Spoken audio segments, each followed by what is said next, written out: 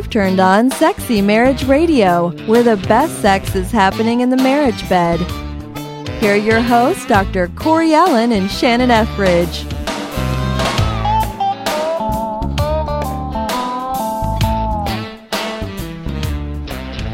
So I haven't done this in a while. This comes straight from iTunes.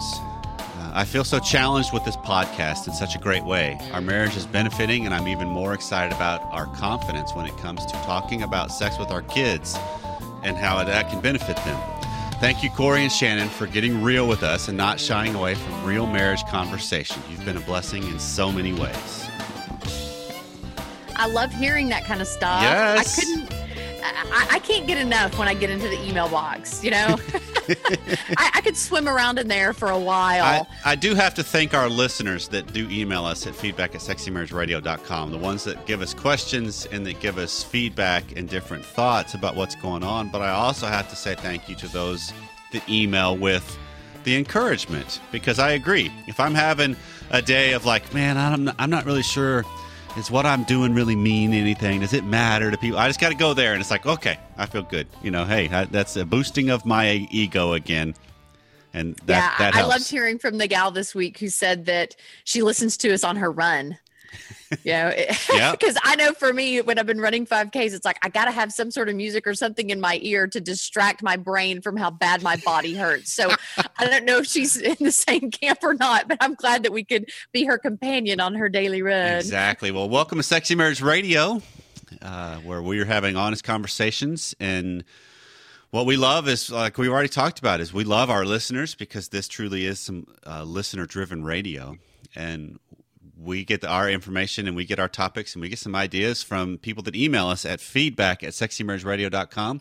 And then you can also jump on iTunes, like I mentioned just a little bit ago, and give us any kind of comments or a rating of 5 stars if you like it.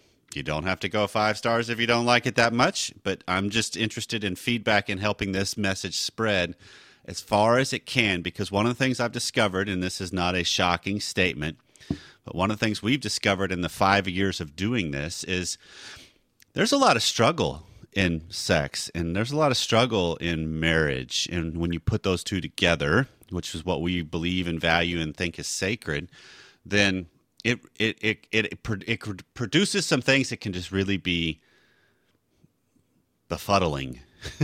Yes, there's a lot of pain in relationships, but as athletes say, no pain, no gain. You know, I do think that marriage produces something that is far richer and more valuable than what any other two people on the planet could possibly create. Yep. And so here we go. This is what I'm thinking today, Shannon, because I've got a string of people that come to mind, emails that have come in, and people I live life with, that they would be in the high desire category.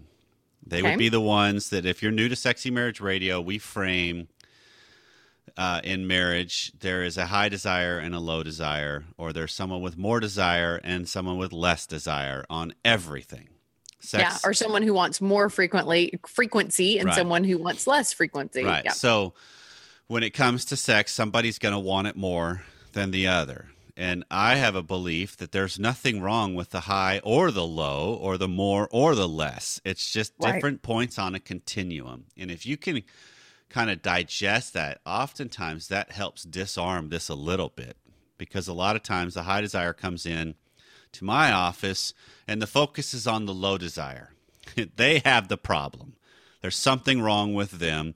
And in this case, I'm going to talk about it as men, even though that is not the blanket reality. There are women that are the high desire, and we will... Exactly, and I'm going to challenge us, Corey. Let's just make this a 2-part series from the get-go, because I want to give those women who are higher desire, I want to give them a voice, and I think that they deserve a whole different show. Yep, but they might not enjoy where I'm going to go with this one today, just in my mind. I get the feeling that I know.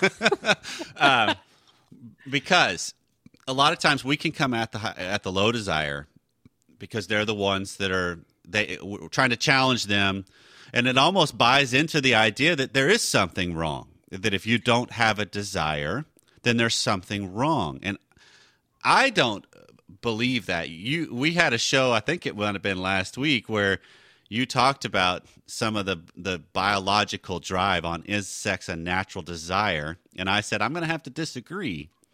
Yeah. I think so we still unpack. need to. Why do you disagree? Well, okay. I don't know. Part of me wants to table this and do it. No, we're in the show now. And do it later. Unpack it now. Okay, set the stage first, because I had said that the brain is comprised of 4 pleasure centers.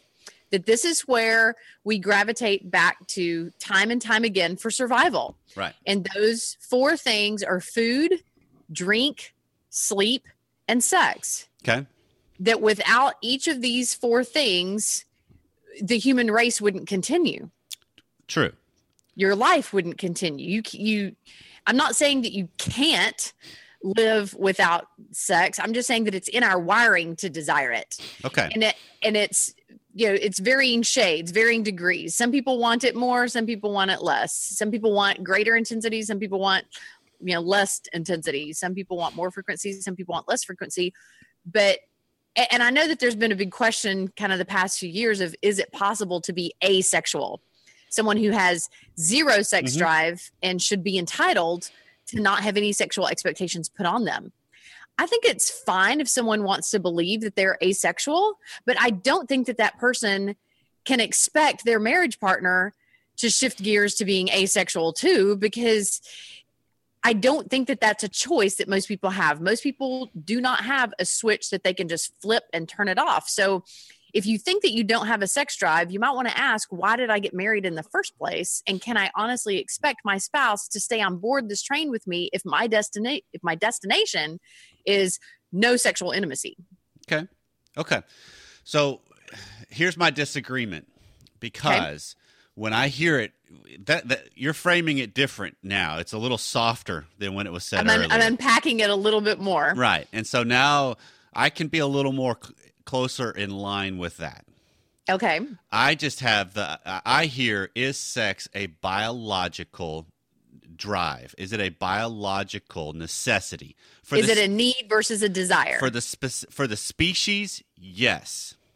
We are designed to procreate for the perpetuation of our race.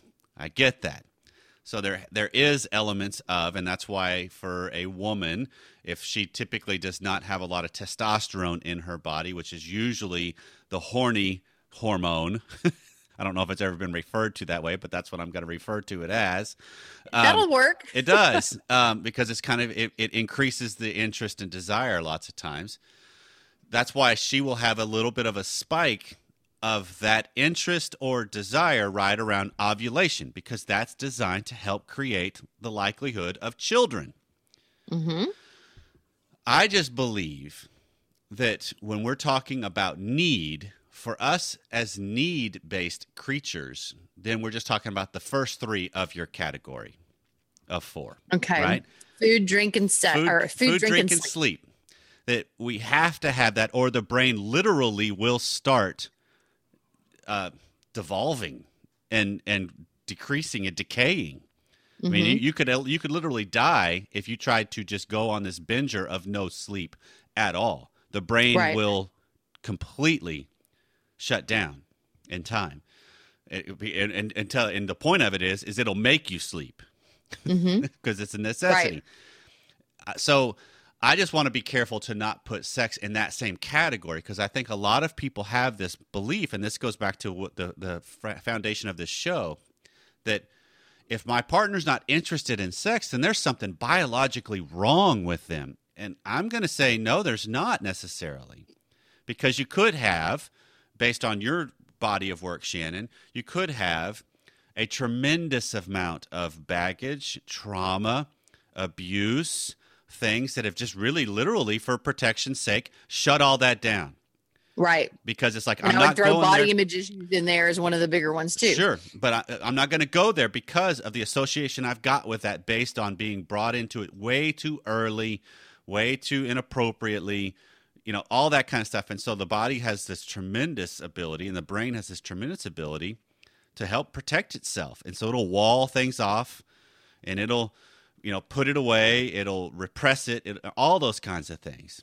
That's an amazing survival skill. It causes problems later, but it helps you survive in the moment. But you can also have times of just, chemically, there's just not a huge level of desire there.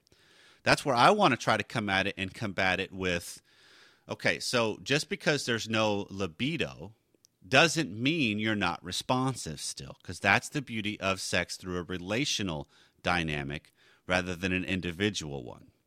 Okay. Because I think a lot of times we think of sex just from an individual lens.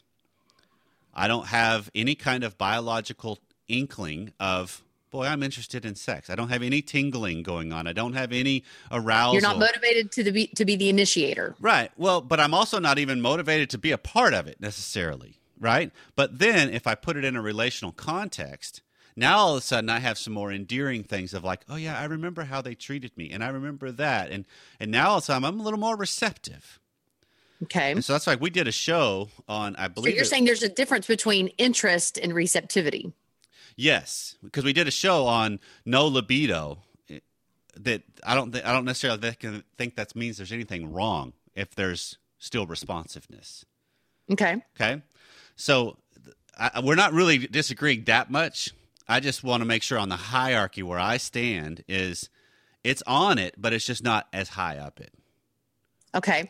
But I know that there are some higher desire partners who are hearing this conversation and saying, but what if they're not interested and they don't seem to be receptive? What am I doing wrong? Okay. Or what's wrong with them is probably the more common. So that's great. Thank you for bringing us back to the segue of this show, because this is where I want to spend some time, because a lot of times we get into this dynamic. Let me just, to set the stage, let me just go personal. This is my journey.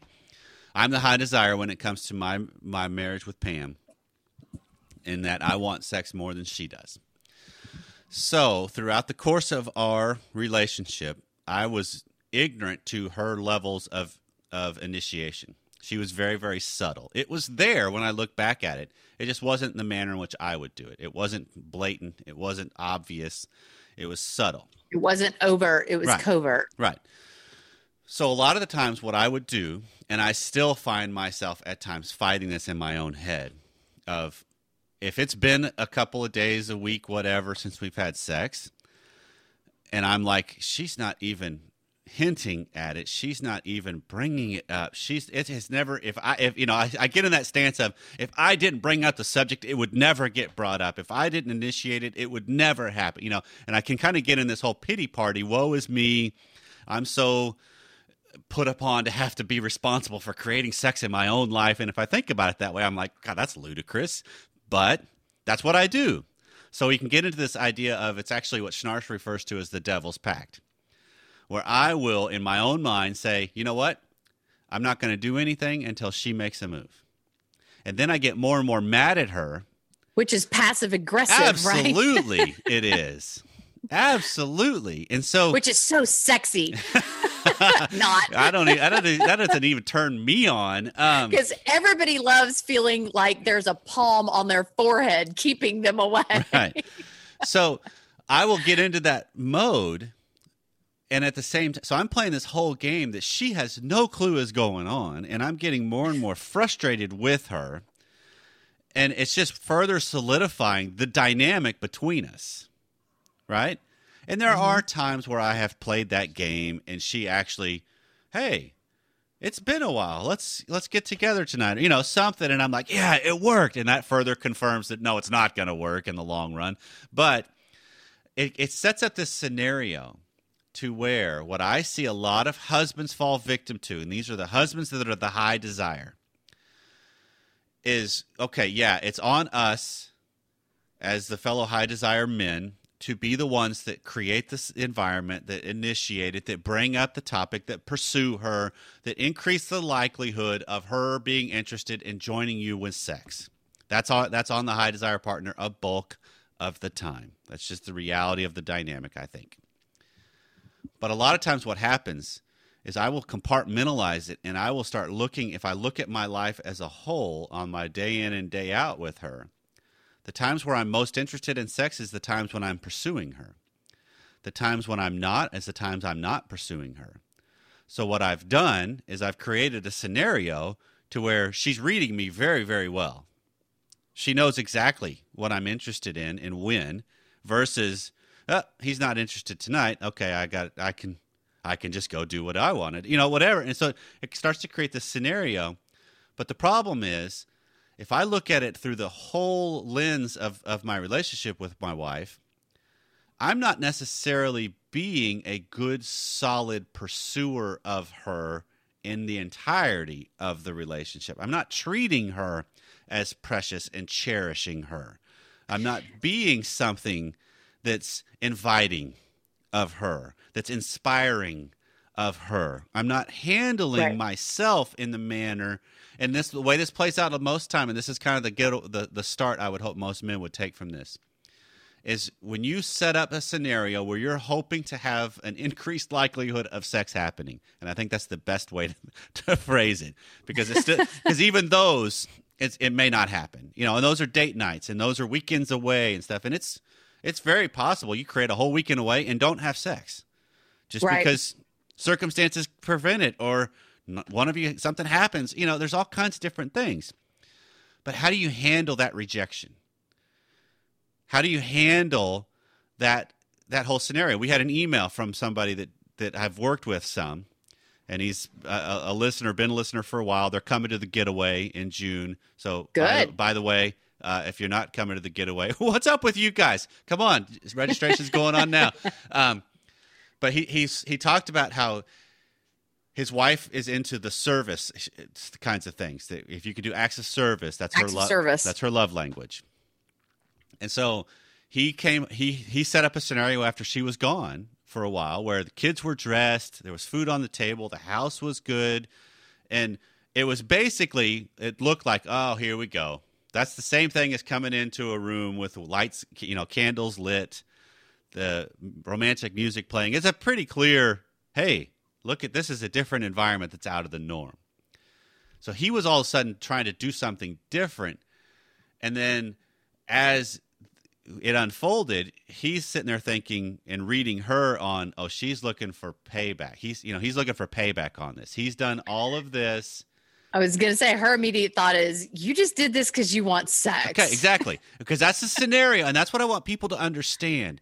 The dynamic of a marriage is we always are reading each other, and everything can be tied to whatever the reader wants it to be tied to. Right? It's going to be interpreted however they interpret it. See, I just wish that the receiving partner could reframe that rather than feeling put upon if they just did that because they want sex, why not look at it through the lens of, wow, look at what all they did just because they want sex with me? Isn't that a huge compliment? Yeah. But what I want to get at with the point of this show is, whenever, like he made the comment that she had this mindset of it's payback. And so for a couple of days, they didn't have sex because of just other things going on. And so he was disappointed. And while he was disappointed, she's reading that disappointment. And to his credit, he says, I was genuine, I was authentic, and I didn't lose it. I didn't go crazy. I just acknowledged, I was disappointed, but that's okay because I can handle when things don't go my way. And what I want, I would think that would inspire her to be authentic and respond. I want the high desire to hear me very, very clearly that the way we play and contribute to our own problems is when our high desire is so far off the charts in those moments from whatever our partner's desire level is, and we don't handle that well, we are no longer as trustworthy as we could be in a relationship. And so one of the things I have to always look at my life through is, am I being a trustworthy human? Am I being a trustworthy man? Because that's going to create a better story and a better picture that will inspire a wife. It's going to add more pressure. More attractive. Right. It's going to add more pressure to the system. To where now all of a sudden I can stand on my own 2 feet and tell my wife, hey, I'm worth being with. I have some value to add to this situation. And then if she says, yeah, but I'm still not turned on, I'm still okay. Now we got some real issues we can talk about, because that's what's been fueling the fire anyway. Mm-hmm. But if not, now all of a sudden I got more pressure that then she has to look at her own lens of, okay, is this truly he's doing this just for payback? And how do I reframe it, like you just mentioned, of, you know what? What's wrong with that? If he's bending over backwards to get my attention, what's wrong with it? To free me up to have the bandwidth to be an interested and motivated sex partner, right. Isn't that a gift? And isn't that how we created the whole relationship in the first place? We had to go right. out of our Merry ways Christmas. A little bit. It's a gift. Yeah. I mean, we had to have some intentionality and some altering of schedules and ideas to start dating in the first place. Right. Well, what I think happens, Corey, is that I think that when a man isn't consistent with that type of attention, a woman starts feeling as if I got the bait and switch. Right. He just bowled me over at first, just, lauded compliments and attention on me. And then when he gets really lax at that, then she starts adjusting her expectations and dealing with the disillusionment and disappointment. But then when he kicks that back into a higher drive for the purpose of reconnecting sexually, sometimes it can just be a reminder to her of just how lax the relationship has become. Right. And so I would challenge him that maybe you just need to be more consistent with that type of attention. Yeah. And avoid going into pouty mode or manipulation mode. Right. Well, because this is the idea. A pouty husband is not sexy. No. Pouty and blow your top anger husband. Yeah. Manipulative, controlling. Yeah. Yeah. Yeah. So, I mean, this, to me, fellas, and this is what we talk and spend some time dealing with in the husband mastermind groups, which start again in January. If you are interested, send me an email, Corey@simplemarriage.net. That's all you got to do. That's the first hoop to get in. But to me, this is where the idea of chivalry is not dead. This is the idea of being Prince Charming. This is the idea of being the man that sets the tone for his own life and for those that he's in life with. And I think that is incredibly important, that if I'm with my wife, there is not a door she opens ever if it's anything I can do. And the cool thing is, my son does it. My son carried her backpack out the door today. And I love that. It's like, dude, that's great. Well done, dude. And he's 9. Like, you're already off to a good start, son. Well done. You make me proud. But it's just this idea of, okay, those are little things that you're a woman. They speak to a woman. I mean, they do, because they do, especially like when a man opens a door for you, if he'll put his hand on the small of her back as she's walking through, like we talked about last week with the different body parts and stuff. Yep. Beautiful move. And it's just that idea. I mean, I even said in the nature of our world, when I was doing some last minute Christmas shopping not too long ago at the mall, and I walk in and there's 2 younger women. They were college, young professional age. They were young. I'm old, man. It's crazy. Welcome to the club. Yeah. And so they're walking, and I could see the reflection of them in the door behind me. That they're right behind me. It's like, okay. So I hold the door for them, and they're like, "Thank you," And they come in and through the door. But it's one of those malls where they have the double doors. And so I get the first one for them, and before they get to the second one, I say, "Hold on," and I rush up real quick to grab that one too. And open it, and they go, somebody raised you right. Aww. And I'm like, what a compliment. I'm like, you're welcome. But what I should have said, because I thought of this right after, and I was so mad at myself for not saying it, I should have said, expect nothing less. Yeah. Yeah, you should have been raised to expect it. Exactly. Just from a guy, any guy you're going to be with, expect nothing less. And it's just, I don't know, because it's just this idea of, I just believe the way I view Eve, which is women, is they're security-seeking creatures. Yes. And as Adam, how do I create a safe environment for her? And some of that is you demonstrate I'm looking out for you. I have your best interest in mind. I have your back, literally. Exactly. I am here to not only just protect you physically, because if somebody comes in my house, I'm not expecting Pam to go take them down. That's my job. What is it? Do whatever you want to the girl. Just leave me alone. Yeah, you never say that. No. But it's just that idea of, okay, hold on. I just want to create something that's solid. And I do that in the way I interact with everybody because she's watching.